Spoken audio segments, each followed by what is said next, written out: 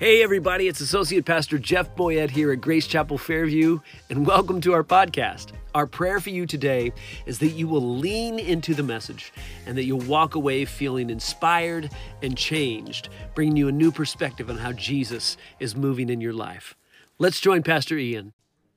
Amen. Amen. That song just resonates with my heart in a crazy way.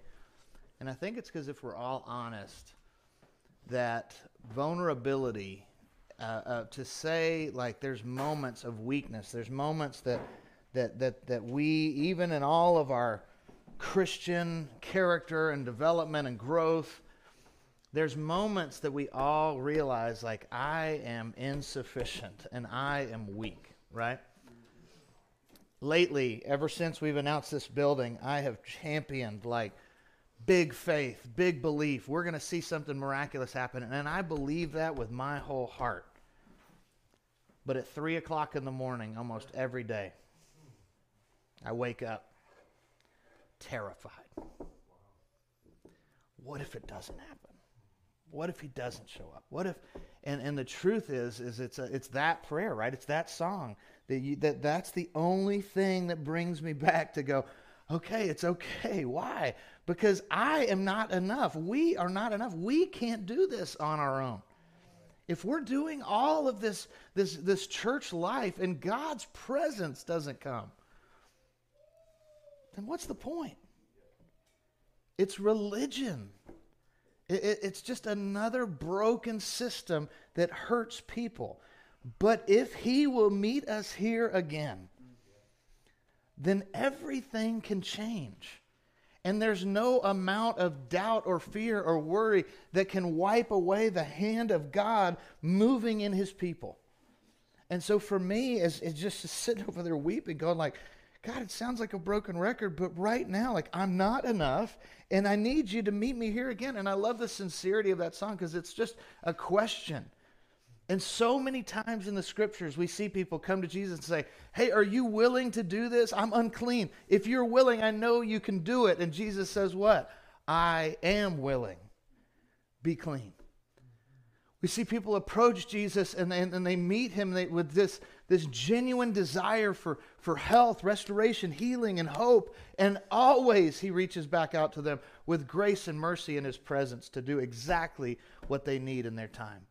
And it is my firm belief that we're not just in a moment as a church where we're going, man, it'd just be really convenient to have a space. It'd be really convenient to build a building. I believe God has called us to this. And so I need to tie my faith off to yours. And in my moment of weakness, I need you to stand strong and us all to walk forward together, knowing that as we meet with him, as we ask of him, that he is faithful and good to provide more than enough. And that's what led me to today's message, because I've been thinking, what does generosity actually produce? Not in a preacher's mind, right? Because in a preacher's mind right now, all I think about is generosity produces, we have a building. That is not the point. Generosity actually has, and the funny thing is, y'all are going to be like, whoa, you're a weird preacher. When I first asked that question out loud on Monday, I went, what does generosity produce? Like in my office, I do this, I talk to myself. What does generosity produce? What does it actually, tangibly produce in the life of a believer? But more than that, what does it say in the scripture about what does generosity produce? And I was stuck for a second. I went, well, and I had to ask the question. I was like, Ian, what is the Bible, like where are people generous in the scriptures? And at first glance, that's I don't know why, that stuck me for a second. I went, what? For sure, I couldn't think of anything. Like right off the top of my head, I'm like, what? Like, surely the Bible is full of generous people, right? And so as I started digging into it, it was like new bread, new manna this week to go, oh yeah, I remember this. And it's like my fears and worries had crippled my ability to see that which was true. And all of a sudden, I started opening the Word of God and getting blown away at just time and time again when generosity produced not just a preferred outcome, but a transformative experience for everyone involved. And as we've spent the last weeks diving into generosity, looking at how to prepare to be generous, looking at what generosity really is, it's not about us just willing ourselves to be different. It's actually about us getting closer to Jesus and becoming more like him. Because if he's the great giver, then when we draw near to him and we live a life close to him, the byproduct will be generosity in our life.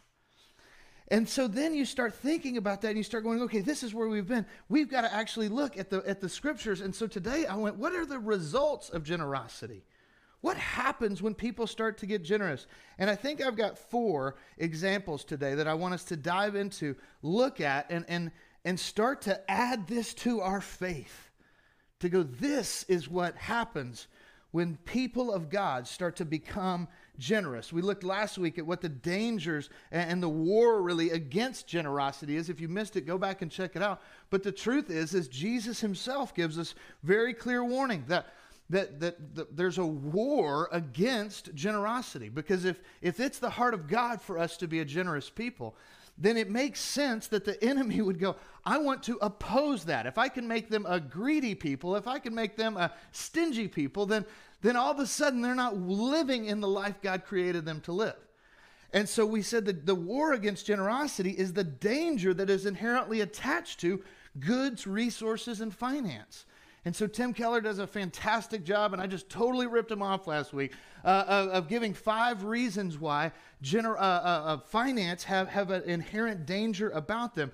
But so go back and check that out. But today, as we push past those dangers, as we go, hey, we recognize them, we don't allow money to become an idol in our life, we start to live generously. I think here are 4 different examples, and we'll quickly go through them today, of what happens when generosity hits the people of God. The first one is found in Exodus 36, 1 through 7. And I actually did something this week. I went and I looked over these, and I'm trying to pronounce these names right. I oftentimes don't. But it starts like this. And Bezalel and Oholib. See, I did it again. I don't know how to pronounce that guy's name.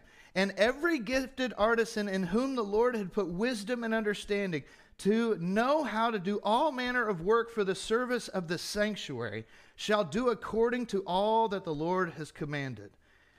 Now get this. Then Moses called Bezalel and Oholiab and every gifted artisan in the whole heart of the Lord and put wisdom, everyone whose heart was stirred to come and do the work. And they received from Moses all the offering which the children of Israel, the people of God, had brought for the work of the service of making the sanctuary. So they continued bringing to him free will offerings every morning. Then all the craftsmen who were doing all the work of the sanctuary came, each from the work he was doing, and they spoke to Moses, saying, the people bring much more than enough for the service of the work which the Lord commanded us to do. So Moses gave a commandment. This is like a good day for a preacher. They caused it to be proclaimed throughout the camp, saying, let neither man nor woman do any more work for the offering of the sanctuary. And the people were restrained from bringing, for the material they had was sufficient for all the work to be done, indeed too much. You see, I think that's one of those verses that you just forget about sometimes. This is not a story about modern day Grace Chapel Fairview. This is a story about the people of God coming together under the vision of Moses, the vision of God, to build the temple. And so they were hearing from God. They heard the call, build the temple, do this. And it's not just about the building, right? It's about the experience that's going to come from it. What does the building represent? The building is actually God's meeting place and the inhabitants where God is going to interact with his people. That's what the provision was for. That's what the call was for. And when the people of God got the vision of God, I think this is where it's safe to say the byproduct is more than enough will be there. And that's one of those deals you go, I don't know how. I mean, these people were desert dwellers, and all of a sudden they had more than enough to do all God had called them to do, to build the temple where God would meet with his people. You see, the people gave so generously that Moses had to actually say, stop giving. And that's something we got to read a couple times over and go, it actually says that.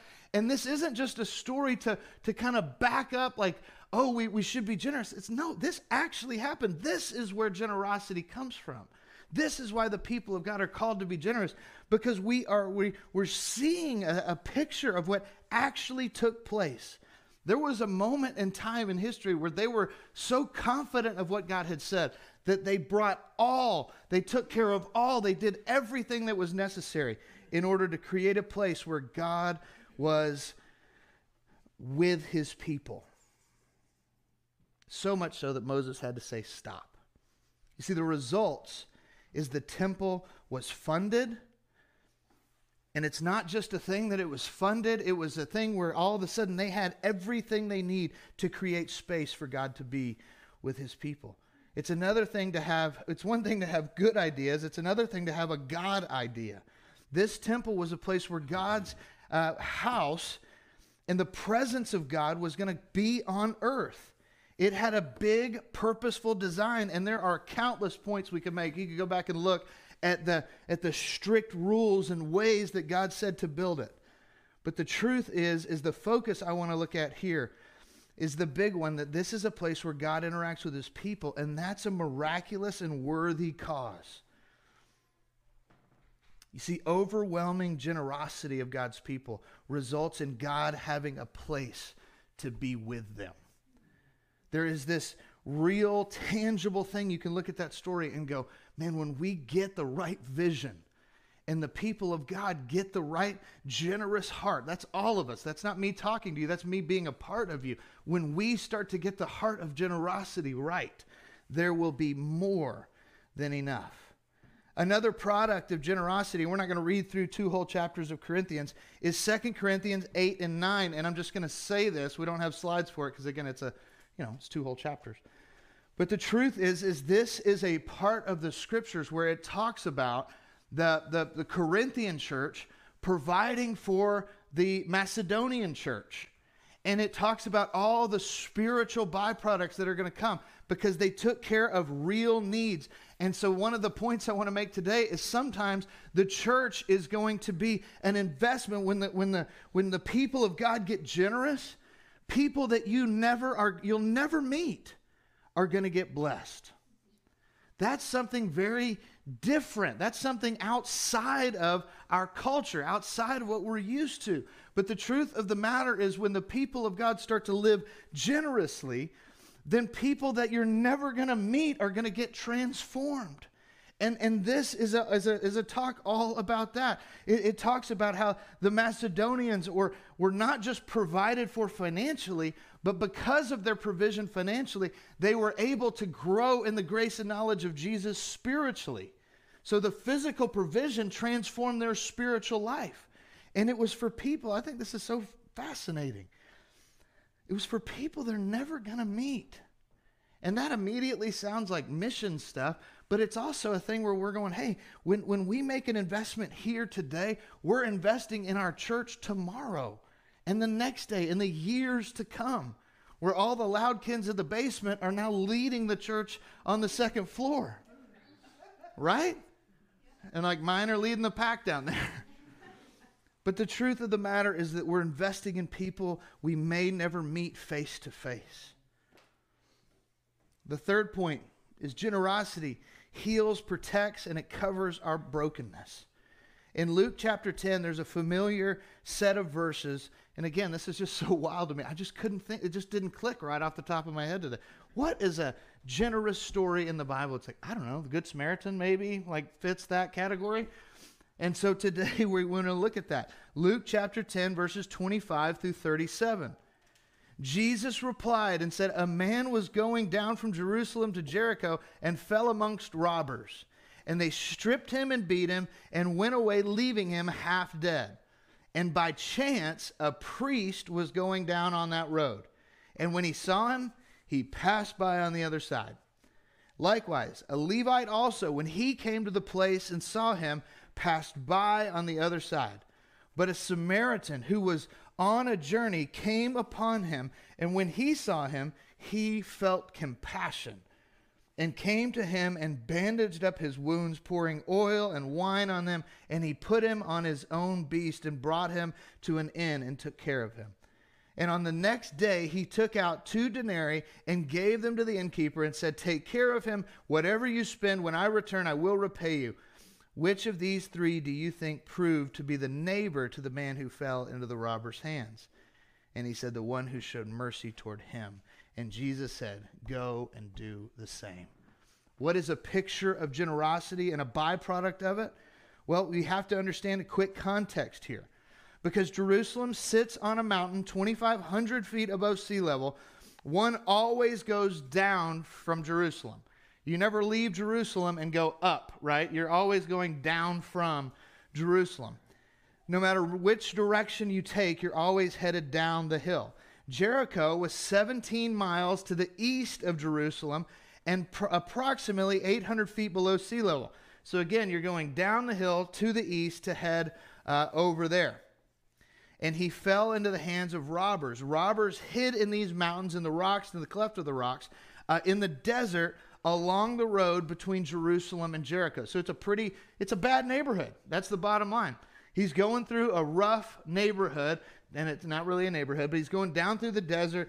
There's robbers that wait, and they attack people on that road. It's knowingly a dangerous environment. And we have 3 people that come through and encounter the brokenness of this guy. The first one is a priest. Well, a priest is a descendant of Aaron, involved in sacrifices and the maintenance of the temple. So this is, like, no doubt about it, a religious person. As well as these people, they perform purification rites. The priest could not defile himself. And so a lot of people assume, because the nature of being a priest in this kind of religious construct, that he assumed that guy was dead. Well, a priest could not come in contact with a dead body.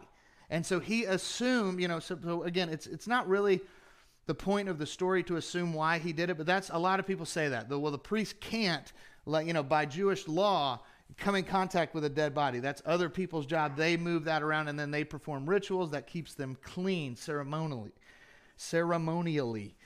And so the priest would kind of, he's assuming that guy's dead, so he doesn't really do anything. He just keeps going, keeps his head down, avoiding whatever danger might still be in there. And again, I just don't know that it's really important for us to hypothesize the why.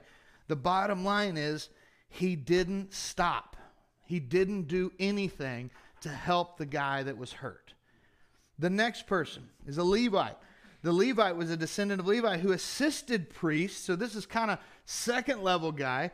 He shows up. He comes by. And again, this is somebody who would be very familiar with working in the temple, very familiar with the people of God, very familiar with the ways of God.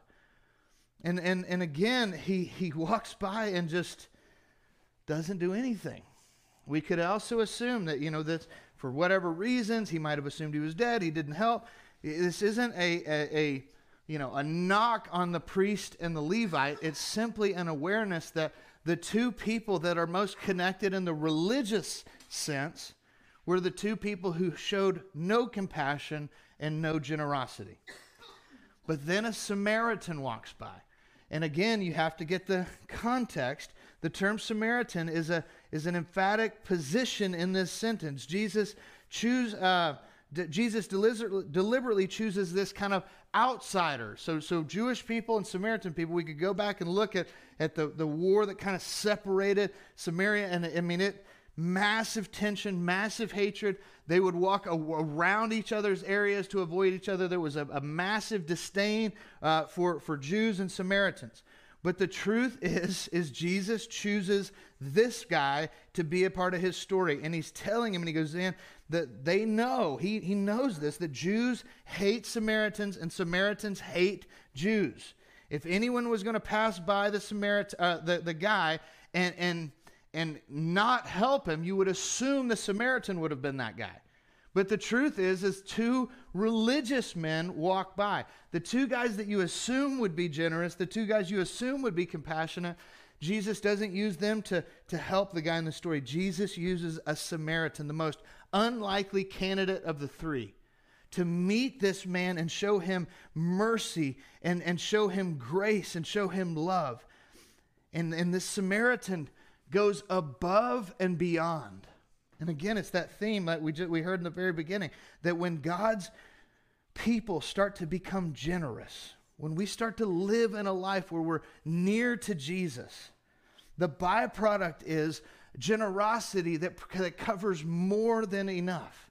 I think it's so interesting that he grabs this guy, he takes him to the inn, he says, hey, I'm not only going to give you a couple denarii for food and drinks, but he says, hey, whatever you spend getting this guy better, I'm going to cover that too. I'm going to heal your wounds. I'm going to provide for you. I'm going to take care of you. I'm going to nourish you. I'm going to feed you. I'm going to give you plenty and more. And I think it's so easy to wake up in the middle of the night and start questioning, is God really going to show up? Is he really going to take care of me? And if he's willing to use Samaritans to do what they did, in this story, if he's willing to use that which is broken and hated to bring covering and restoration, to bring healing and hope to this man, then what is God willing to do for us? What provision is he not willing to provide? What thing is he not willing to take care of on our behalf? And so the truth is that when God's people find generosity, it might even be that God uses people to provide for it in the most unsuspecting of circumstances. He might use those who you would assume wouldn't be generous to be generous and vice versa. But the result of generosity is that healing, recovery, provision, and above and beyond all that was required was given when this person got convicted and compassion fell on them and the heart of God moved. We see all of that and more come. And then the fourth one is this. I believe that generosity is that which precedes the miraculous.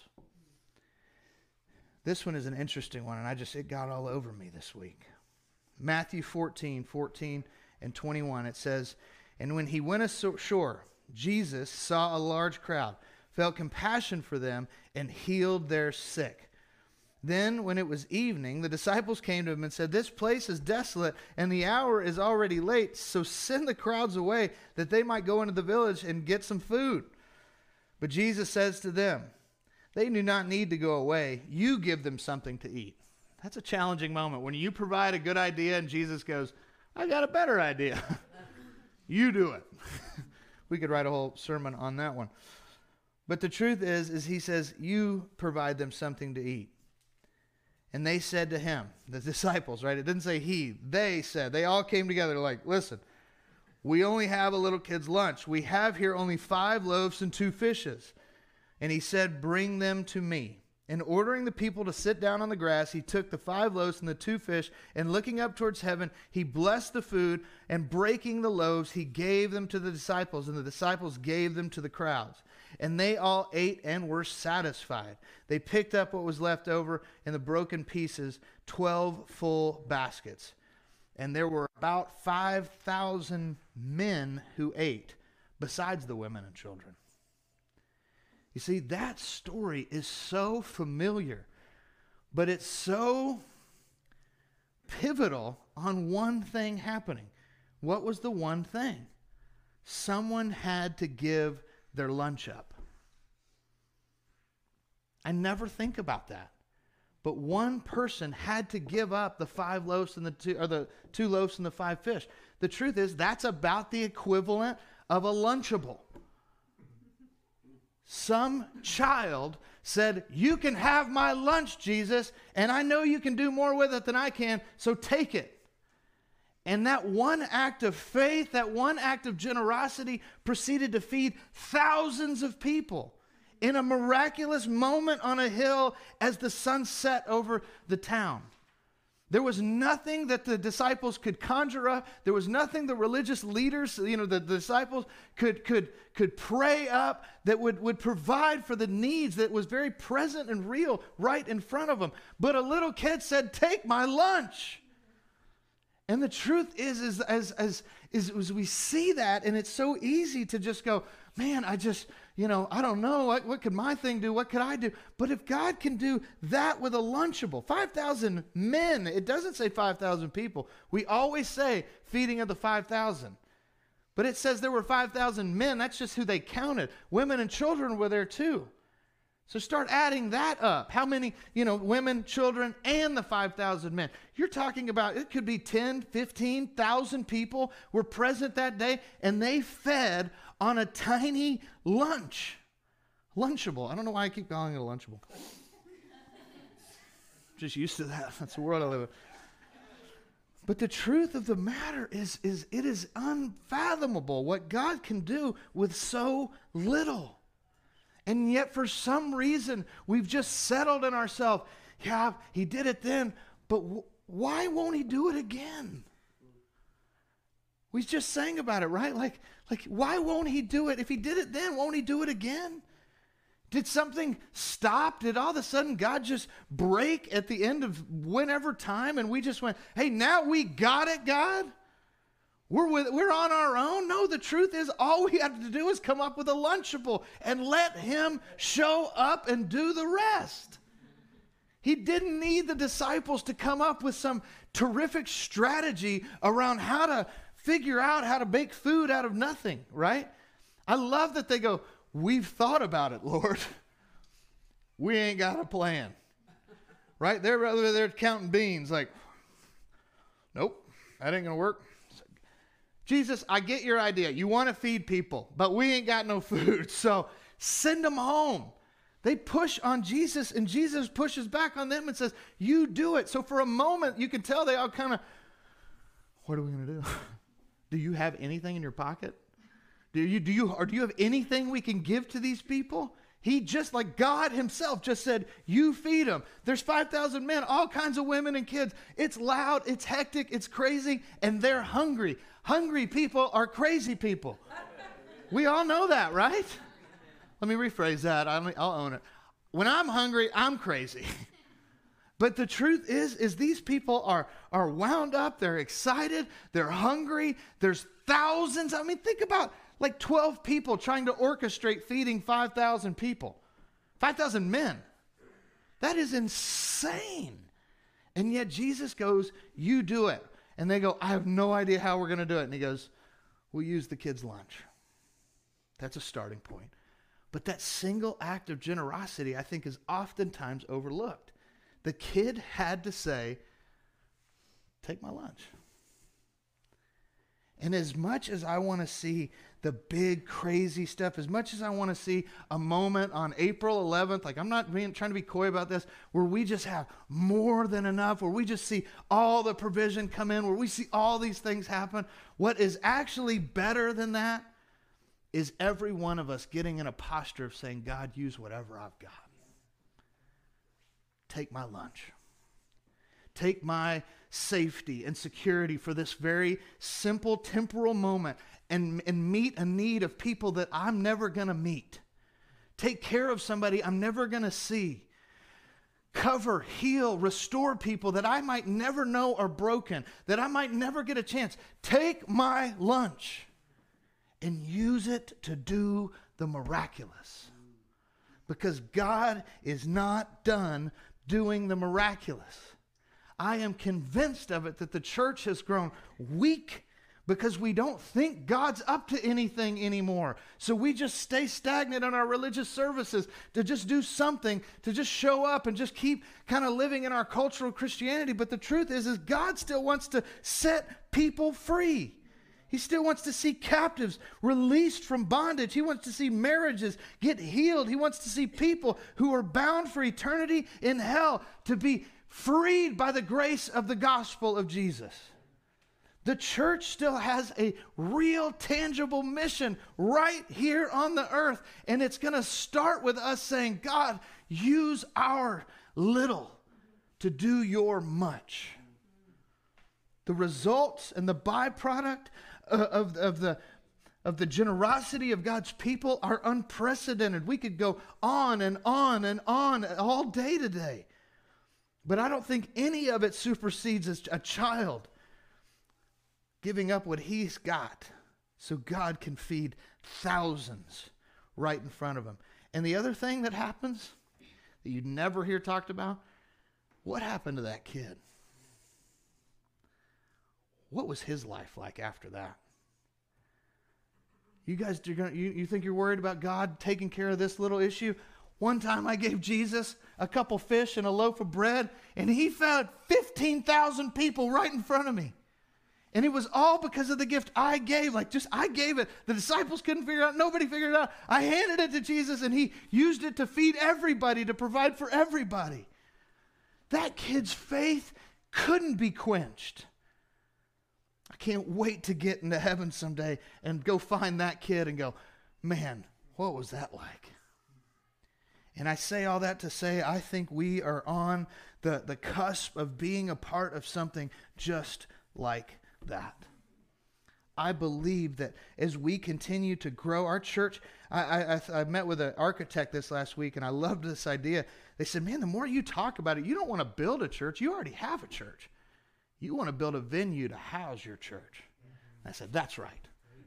We're not building a church. I don't need to build a church. I have a church. We're just spread out all over the place.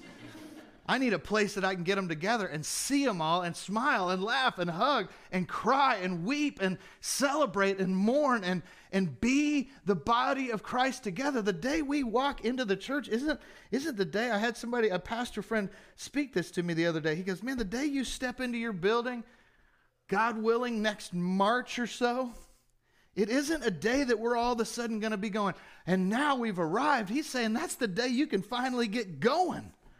If what God has done at Grace Chapel Fairview could be done as a dispersed church, imagine what happens. Imagine the miraculous. Imagine the things that could be seen and done and perceived and prayed and believed. Imagine what can happen when you have a vehicle to take you there. Anything is possible. And so it is my conviction and belief that as we step towards becoming a generous kind of people, we don't need to have in mind this, religious thing. We need to have in mind the heart of this young boy, the heart of the people from the desert walking into receiving their temple, to walking into God's presence. To be like the Samaritan that sees the needs of someone he shouldn't even care about, and he loves them so much that the heart of God comes through him and provides for everything he needs. He restores him and he brings him home. Beloved, it isn't even a question. It's a biblical truth that generosity produces kingdom results. It produces a more than enough healing, restoring, miracle-working environment, and it cost us all in the short term and changes everything in the long term. We were made to live this way, hands open, relinquishing the idolatry that the world wants to put on our hands and allowing space for God's blessings to fall down. It is the abundant life, and it was what every one of us were made to do. And it is my belief that it's not just because we know that's true, it's not going to make it easy. There is every reason in the world, literally, you're going to find every reason in the world pushing against why generosity is, it's a little too much. I shouldn't go there. There's every excuse. I feel it, and if I'm feeling it, surely you feel it. As I think about, hey, what am I going to do? How am I going to participate in this? What am I going to give? All I start thinking about is braces. That's real. My son's getting a new wheelchair. We need a new car. I got to figure out.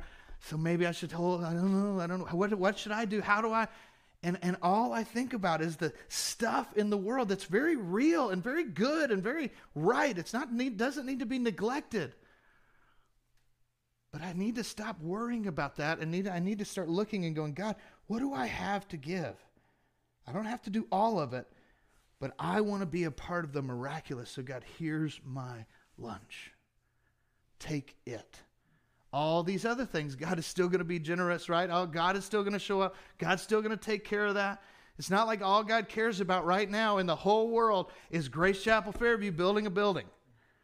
There's tons of other things. But I promise you that is not less on his list. I promise you it is not like less, he's not going, hey, well, these things are really important and my resources are limited up here. I only have so much to give. So, wait in line, Grace Chapel Fairview. That's not God.